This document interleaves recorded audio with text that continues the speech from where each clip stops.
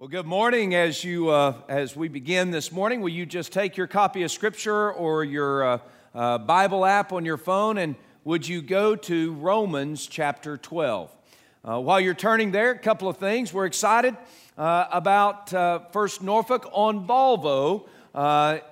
First Norfolk on Volvo, in a couple of weeks, we're celebrating our one-year anniversary.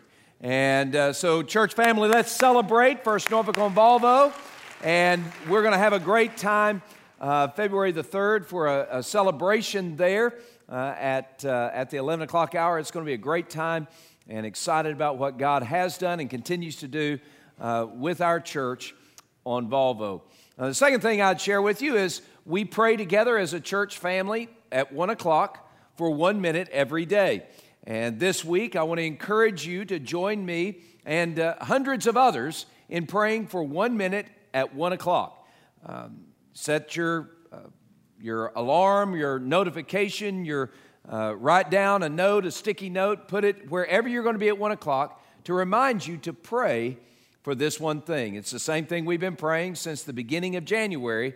Pray that God would show you the one person in 2019 that He would use you to lead to know Jesus and to walk in fellowship with Jesus. There is perhaps, since you've been praying this for the last couple of weeks, 3 weeks, perhaps God has placed upon your heart the name of that person. Maybe you know exactly who it is, whether it's a coworker, a family member, a friend, a neighbor, someone that serves you coffee each day, someone in your life, someone that you know by name. Pray for them by name. Begin now praying for them, and pray, oh God, give me the opportunity to invite them to join me at church, to join me for a life group, to join me for an event that we're having, whether it is a party at the church or through the church or a fellowship with my life group or to my life group. And God, just give me an opportunity to open the door of relationship with them and with those at the church, and pray that God would give you the opportunity to share the good news of His rescuing love with them. So let's pray for that one person. Maybe you don't have the name of that one person yet. Pray, oh God, show me the person that you would have me to spend these next 12 months working with them, praying for them, helping them to meet Jesus and to have their life transformed by His grace forever. So that is our one thing.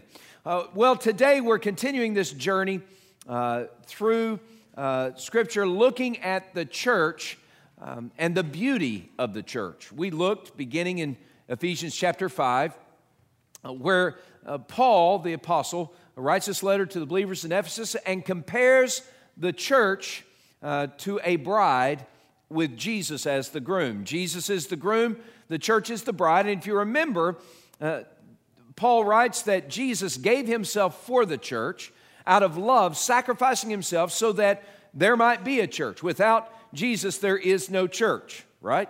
Jesus is the one who died for sinners, paved a way for sinners to have friendship and fellowship with God, and by His Spirit calls us together, creates us as the church, birthed out of His love, made beautiful by His love. So in Ephesians 5, Paul says that Jesus created the church, sanctified the church by the washing of the water and by the word, talking about how we've been made new creations in Christ and how we are growing up as followers of Christ through the church. And then the reason He sanctified us through the washing of the water by the word is so that He might present to Himself a beautiful church or a beautiful bride, so that we, the church, might be beautiful. This is our reality. First Norfolk, our church is beautiful because Jesus in His love has made us beautiful. In fact, it goes on, it says that He might present to Himself a glorious church, a beautiful church, glorious equal beautiful, a glorious church, not having any spot or blemish or wrinkle. Well, here's the problem, though. We know that there is, looking around, knowing the life of our church, there is spot and wrinkle and blemish. Okay? That's who we are. We know that we have been sanctified by Jesus. He has rescued us, and He has made us beautiful. He has sanctified us through the washing of the water by the word, so that he might present to himself a beautiful church. We are beautiful, but we still have blemish. And our job from here to heaven as a church is to shrink the distance between the beauty and the blemish. And we've been on this journey. How do we discover the beauty? Well, we've been made beautiful by Jesus, but how do we live in that beauty or display that beauty? How do we shrink the distance between the beauty that Jesus has made us and the blemish that we see so readily around us in our lives and in our church? Well, last week we looked at the end of chapter 4 of Ephesians and the first 2 verses of chapter 5, and we looked at how that the church displays the beauty that God has given her through our love for one another and others. We display that beauty. We shrink the distance between our beauty and our blemish when we give ourselves to love others the way Jesus has loved us. So here we have Ephesians 4:32. How do we love in a way that shrinks the gap between our beauty and our blemish? Ephesians 4:32, be kind to one another, tender-hearted, forgiving one another, just as God in Christ also forgave you. And chapter 5, verse 1, and be imitators of God as dearly loved children, and live a life of love, just as Christ also loved us and gave himself up for us, a fragrant offering and a sacrifice to God. So here's our path. We need to be kind, we need to be compassionate, and we need to forgive. We need to be imitators of God because we are the recipients of his love.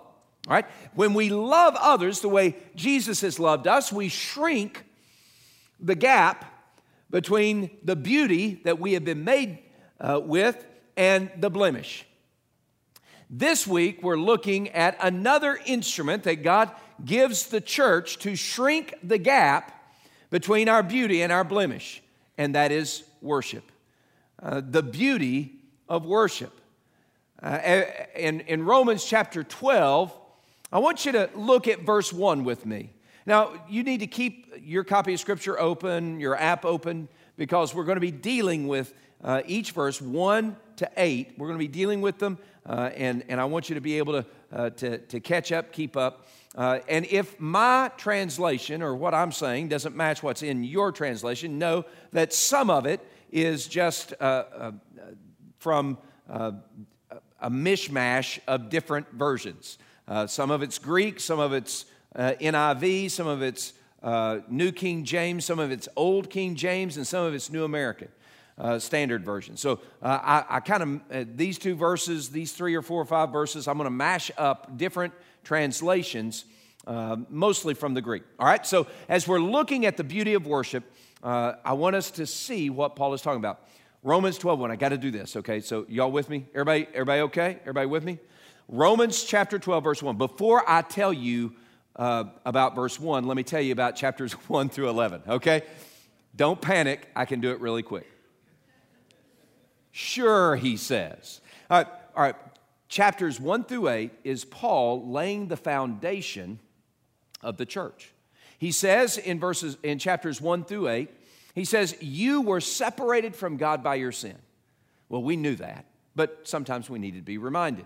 We were separated from God by our sin, and the penalty for that sin and that separation is death.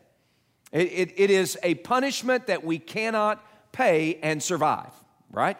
That is what our sin deserves. We're separated from God by our sin, and the judgment for that is death. And all of us are under that judgment. For we have all sinned, and we all fall short of the glory of God. That is our problem.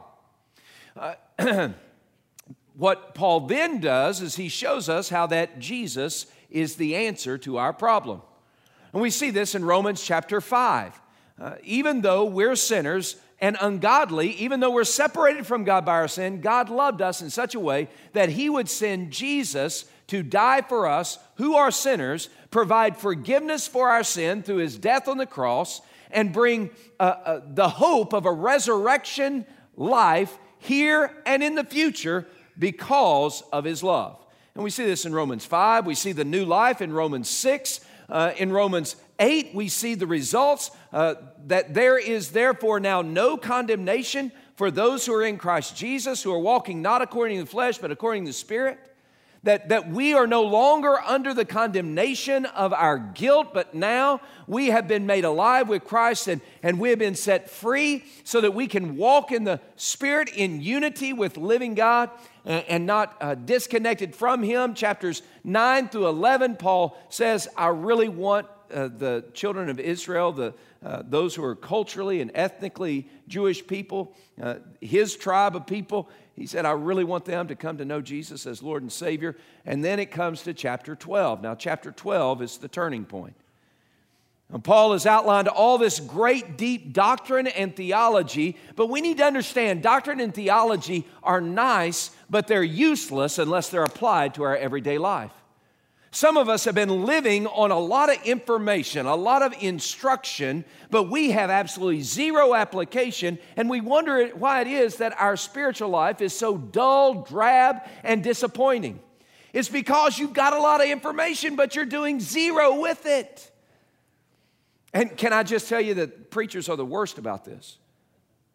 Because we amass all this information and we think we're really spiritual, but we never get to Romans chapter 12, verse 1.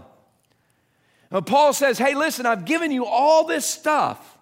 Now, Romans 12, 1, therefore, I beseech you, dear brothers and sisters, based upon the mercies of God, based upon everything I've told you in chapters 1 through 8, based upon the mercies of God, based upon that you were separated from God by your sin, but God in His love sent Jesus to die for your sin and to give you new life, and now you are no longer under condemnation, but that you can live each day in intimacy with the living God, being led by the Spirit of God, based upon all the mercies of God. I beg you, present yourselves, your bodies, as living sacrifices, holy and acceptable, which is your reasonable service of worship. I beseech you, therefore, brethren, verse 1, I beseech you, therefore, brethren, by the mercies of God, that you present yourselves a living sacrifice, which is your reasonable service of worship. In verse 1, there are a couple of synonyms. Y'all know a synonym. It's saying the same thing with different words. Well, if you look at the very last phrase of verse 1, it says your service of worship, or your reasonable service of worship, or your reasonable or spiritual worship, or your reasonable service of spiritual worship. It just depends on your translation. But in the Greek language, it is your reasonable, logical, reasonable service of worship. The term there, service, in some translations, or as I'm translating, service of worship, the word there is the word that we get liturgy. Y'all know liturgy, liturgical. Some of y'all come from more mainline or Catholic backgrounds. You know liturgy. Liturgy is a form of worship. It's a pattern for worship. Liturgy means worship. When Paul says that I want you to present your bodies as living sacrifices, he was saying this is what worship is. He said this is worship, that you present your bodies a living sacrifice. So as we look at this passage, what I want us to see, the big idea is simple.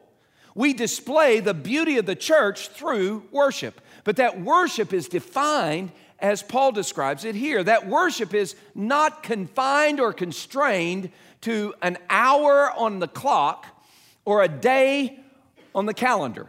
See, that's how many of us have defined worship. Y'all are worshiping here. Y'all come at 11 o'clock. Some of you came at 11:10. Some of you came at 11:30. I'm thankful for all of you being here. But you began your worship here at this time. You defined, yes, have you worshiped? Yes, I worship today. How did you worship? Where did you worship? Well, I worshiped First Norfolk on Kempsville, First Norfolk on Volvo, and it happened at 11 o'clock or thereabouts.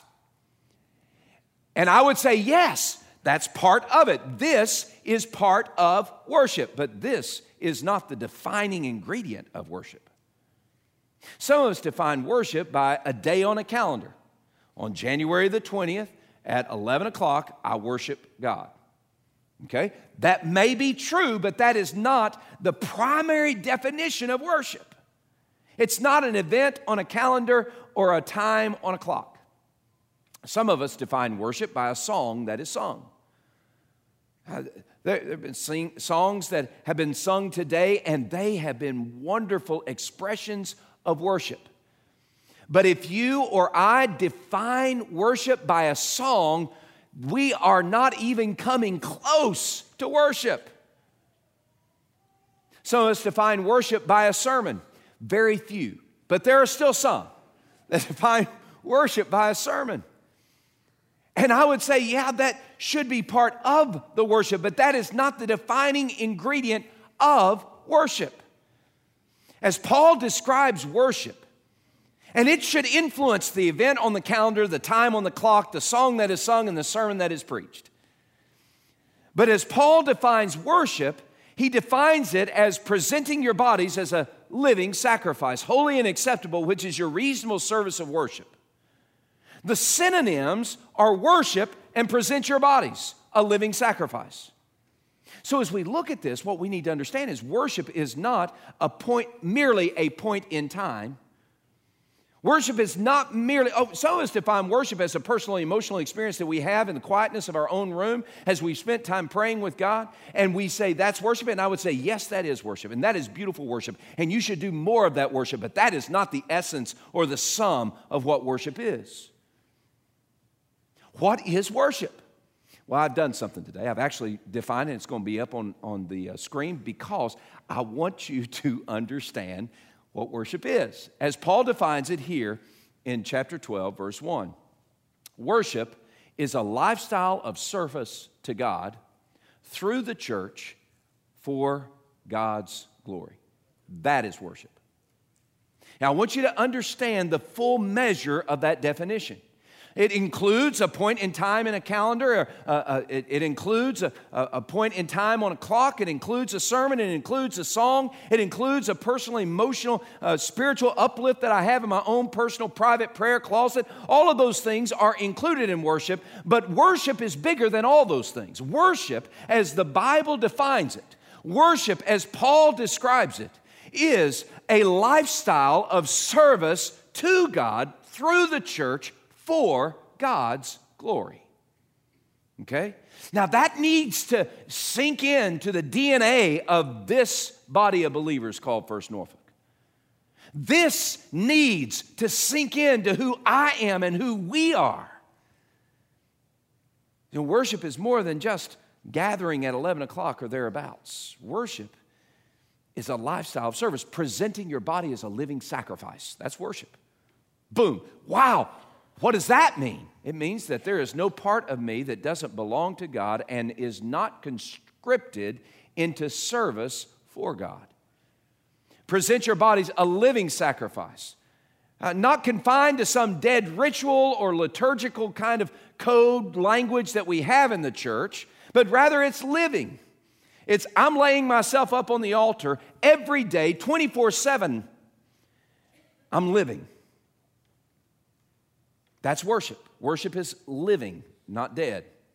Worship is present and future as well as informed from the past. Worship is 24/7. Every second of every day, even this moment right now, we worship something or someone. Most of us, if it's not God, it's ourselves. But who are you worshiping today? All right, so worship is a lifestyle. It's a living sacrifice. It is a holy sacrifice. Now, again, we're trying to shrink the distance between the blemish and the beauty, and we know that there is blemish in our lives and blemish in this church. But when Paul talks about worship, he says it should come from a holy heart. Now, a holy heart is one that's been set apart for special service. Certainly, there is purity constrained there, and we need to understand that when I sin or when you sin, we need to understand there needs to be an immediate action that takes place. We get into trouble, and we don't have worship if we allow sin to sit and fester without confessing that sin and repenting that sin and coming clean to God and those involved about that sin so that we have a heart that is pure. But holy here in verse 1, I mean, this is just verse 1. I haven't even gotten to the other 7 verses yet. But here, holy, I haven't even gotten to point 1 yet. Aren't y'all excited? Holy here is being set apart for God's purposes. We have worship that displays the beauty of the church when we are holy unto the Lord. When we have been set apart, understand that the very essence of my life, my being, my activity, my here, my there, my everywhere is all about being set apart for service to a holy God where I live for Him. I'm a living sacrifice holy unto the Lord, set apart for His service, for His purpose. Look, you are not a banker. You're not a homemaker. You're not a nurse or a physician or a sailor. You are a living sacrifice set apart by God for service. That's who you are. It changes the way we look at our jobs or the places that we go or the things that we do and say. You are someone that has been set apart. We, the church, are a holy sacrifice set apart for special service. And we are a well-pleasing sacrifice. Now, worship isn't worship unless God's pleasure is our ambition. Need to say that because what we have done is we've transformed worship into an entertainment zone for my personal pleasure. And if you don't play the playlist that I like and the preacher doesn't preach the sermon the way I like, then I rank it on Yelp as a 2. We've turned something that should be displaying our beauty into something that is so, Worship is not for your pleasure or mine. Make no mistake. We are 24 hours a day, 7 days a week to present ourselves to God as a living sacrifice, holy, set apart for His special service, and well-pleasing to Him. Our worship, our service is useless unless our ambition is God's pleasure. Our worship, our service is useless unless our ambition is God's pleasure. And some of us, all of us at different times, let me just kind of wrap us all up into this little hit. All of us at different times, we say, oh, that worship is beautiful, based upon what makes me feel like it's beautiful. Usually dealing with what I like going into my ear or into my senses. Friends, God has a different parameter, a different measuring tool for worship. He says worship is only worship, and it's only beautiful when the worshipers are giving themselves in service to me for my pleasure. Guys, it doesn't matter how well the preacher preaches or how well the soloist sings. It doesn't matter how beautiful the tones or how well formed the rhetoric. If it's not for God's pleasure, it's worthless. It's nothing more than a presentation or a performance. The beauty of the church is not displayed by nice-sounding singers and well-flourishing, well-spoken communicators. The beauty of the church is displayed by the worship of the believers, gathered together, scattered together, living sacrificially every single day in service to God for His pleasure, for His glory. We do it through the church. All right, so how do we get there? That is a lofty goal for us because, again, if we look around and we even look in our heart, we see that there is a big gap between the beauty that is described in verse 1 and the blemish that we have. We want to shrink that gap so that the blemish is decreased, the blemish is diminished, and the beauty is expanded. All right, so how do we expand the beauty as a church and diminish the blemish? The first thing we see is in verse 2, and that is we need to think differently and live differently. Paul writes in verse 2, and be not conformed any longer to the mold of this world, but by the way, don't be conformed any longer to the mold of this world. You won't find that in your translation unless you have J.B. Phillips' translation. J.B. Phillips was before the Good News Bible or the Living Translation or the New Living Translation. J.B. Phillips got this one right. I mean, right on target. Don't be conformed any longer to the mold of this world, but be transformed by the renewing of your mind, that you might prove that which is the good and acceptable and perfect will of God. Let me just kind of hit this one pretty quickly, although I think it's so foundational for worship. Worship is beautiful when we are no longer conformed and we are being transformed. Now, both of those are continuous action imperatives. That means that this is an ongoing battle and struggle that we have. Maybe you feel it sometimes. Conformity to the mold of this world, to think the way the world thinks so that we do what the world does. But that's what we're not supposed to do. Worship can only happen when we are being transformed. And what does that transformation look like? Well, it happens because the Spirit of God renews the way we think. There's an old adage that belief precedes behavior. That's kind of a truism, and it's spot on. Belief precedes behavior. If I believe something, then I'm going to act in a way that is in concert with that belief. Okay? If I believe that you are a jerk to me, then chances are when you come walking up, my behavior is going to reflect my belief, and I'm going to distance myself from you. Now, if some of y'all feel like I've distanced myself from you, it's not true. Belief precedes behavior. Y'all know what I'm talking about? Yeah? Y'all are looking at the clock. I know what you're doing. How's he going to do this? How's he going to do this? How's he going to do this? Be at peace. It'll be okay. All right, so belief precedes behavior. That's what Paul is getting us to do. He said we need a new way of thinking, renewing your mind, so that we have a new way of living, transformed, not conformed. So how do we get this renewed mind? It is an everyday journey with the Word of God, listening to the Spirit of God, adjusting our lives to fit what the Word by the Spirit teaches us every day. That's why this journal that we're looking at is going to be so important. And you don't have to do this journal. You don't have to, but it will help give you a discipline through couple of months of us going through the Bible together, preparing our hearts for what happens, that event on the calendar when we worship corporately at 11 o'clock or so. This prepares us for that moment so that worship is no longer just a point in time or an engagement with a clock. It is actually ongoing, allowing the Spirit of God to change the way I see myself and the world around me based upon God's Word. The Spirit of God breathed out God's Word and continues to apply God's Word. So if we want to have a new way of thinking, we need to adjust and submit ourselves to God's Word. Have you read God's Word every day so that His Word tells you what to think and how to live?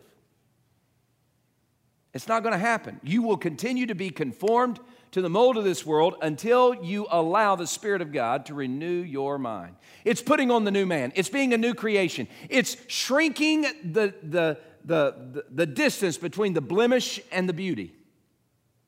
It's diminishing the blemish, magnifying the beauty. Think differently, live differently. When we think differently and live differently, then worship takes on a new dimension. It's no longer about my personal entertainment. It's more about God's pleasure. When I think differently and live differently, worship is no longer one point in time or a personal emotional feeling that I have in the moment or the hour, but worship becomes an everyday lifestyle that I am living out moment by moment, piece by piece, day by day. We need to think differently and live differently. Don't be conformed any longer to the mold of this world, but be transformed by the renewing of your mind. Look at verse 3. Verse 3 tells us that we need to be humble. Worship is humble.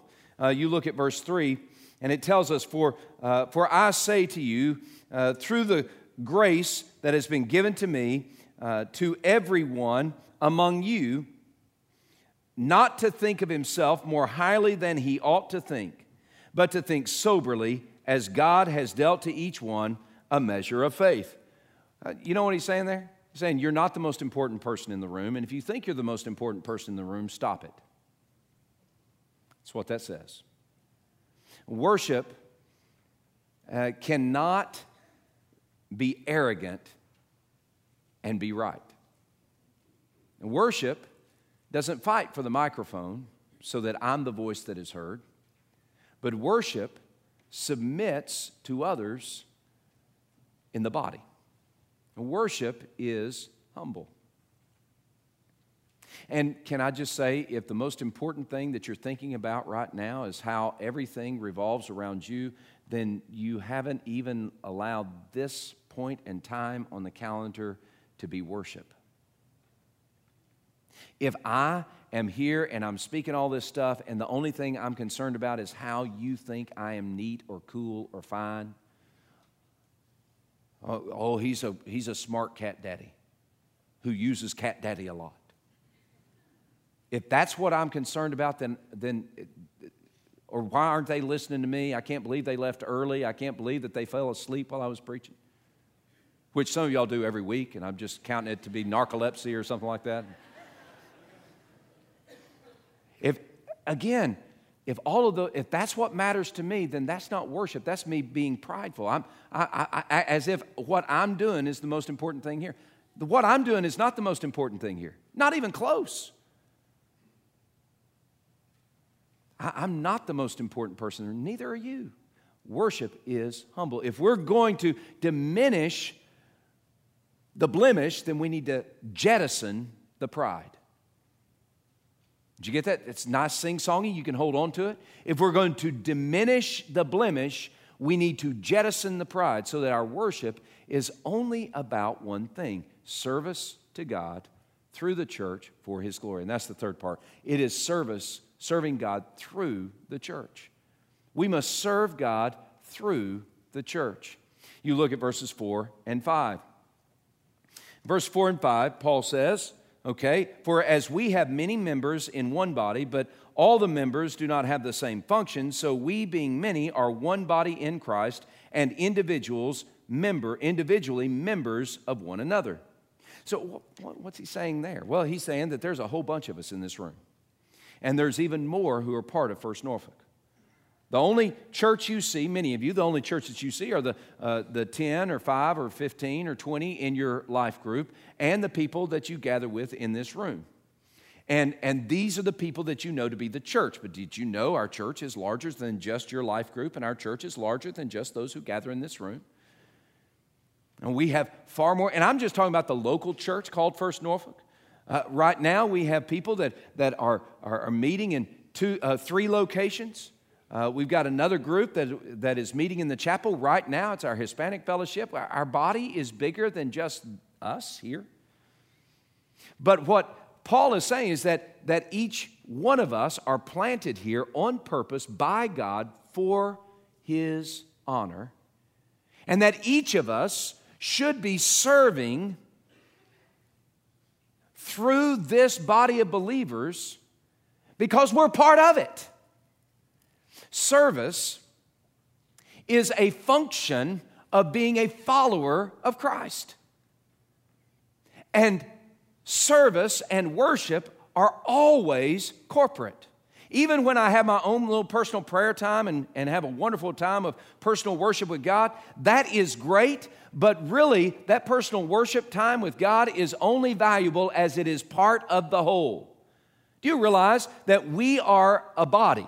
That's who we are. That's what Paul is talking about.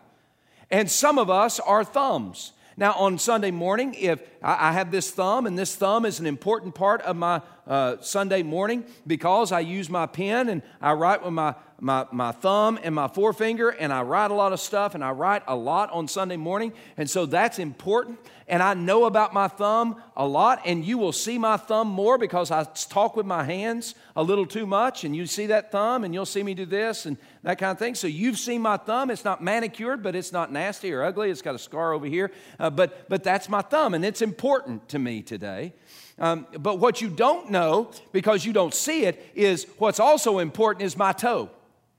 my toe, my big toe, is very important to me. In fact, my big toe is just as, if not more important to me on a Sunday morning. Even though you don't see my toe, most of you have probably never seen my big toe. You don't know if it's pretty or nasty, long nail, short nail. You don't know if it's fat, crooked, thin. You don't know anything about that big toe. You've never seen it. But as we are, and you don't want to, thank you. And we don't want to see that. I don't blame you. But that big toe is important because that big toe keeps me from falling off this platform. It is that big toe. That one right there. If we chop that big toe off, I'd go plummeting down this platform. You chop my thumb off, I could stay up here and keep on talking. You chop my big toe off, we're all in trouble. That big toe is important. You don't see the big toe. Can I tell you what Paul's point is? Paul's point is that whether you're a big toe or a thumb, we're all important to the body of Christ. Whether you're seen or heard or not seen and not heard, you are all important to the body of Christ. And the question is, are you serving Him today through this body? Your part is important. That is the message. To serve through the church is worship. And we diminish the blemish, and we magnify the beauty of the church when we together determine to serve for the glory of God through the church. So are you serving through the church? And some of us have gathered here and we're anonymous members, anonymous attenders. And look, I'm glad you're here. Make no mistake, we had a couple join after the 9:30. They said, we're those anonymous attenders you talked about. And I said, I'm excited that you joined. I was excited before you joined. I appreciate you being here, and I love it that you're here. But friends, the way you taste the full flavor and magnify the beauty of the church is not by just showing up and sitting in a seat, but it's by joining the body in service to the King for the glory of the Father. You need to be a part of this journey and stop being the church is edified through your service as part of this body. And you are more satisfied through your service as part of this body. And today may be the day that it's time for you to say yes. I'm not going to be anonymous anymore. I'm not just going to sit and soak. I'm going to actually give myself to a lifestyle of worship. By the way, worship is not worship unless you're serving God through the church. It's always incomplete unless you're... Look, God did not design us as Christians to be independent, autonomous people, as if we could go it alone. Lone Ranger is how we usually describe it. You know, there are no such thing as Lone Ranger Christians. But I stopped using that because Lone Ranger is kind of a misnomer. Even Lone Ranger needed Tonto and Silver. None of us were created to be autonomously disconnected, but all of us were created to be part of this body. And in 1 Corinthians chapter 12, verse 18, when Paul's talking about the body of Christ and each one of the members, he said, and God has placed each member just as He has desired in the body. You're here on purpose, God's purpose. So let's all join together and display the beauty by serving through the church. Well, my prayer is today that you would find your place of service, that you would commit yourself to humility, and that you would think differently and live differently. Why? Because what you do affects this whole body. What I do affects this whole body. And our task is to diminish the blemish, and we need your help. And our task is to magnify and display the beauty, and we need your help. Will you help us today? Because we are members of one another. The very last phrase of verse 5. We are members of one another. You know what that means? It means that you belong to me and I belong to you, and we belong together. That's not just some sing-songy hippie movement. That is reality of who we are as a church. I belong to you, You belong to me, and we belong together. And we advance and magnify and display the beauty of the church when we, who belong together, diminish the blemish by worshiping God as a lifestyle of service to God through the church for His glory. So let's work together to bring God glory. Let's worship together. Would you bow your heads, please? This morning, lots of words, lots of information, but when it's all said and done, my prayer is that you first would be encouraged. That you be encouraged by the blessings of God in your life. That you be once again captured in a beautiful and amazing and a glorious way by how God has richly blessed you through Christ.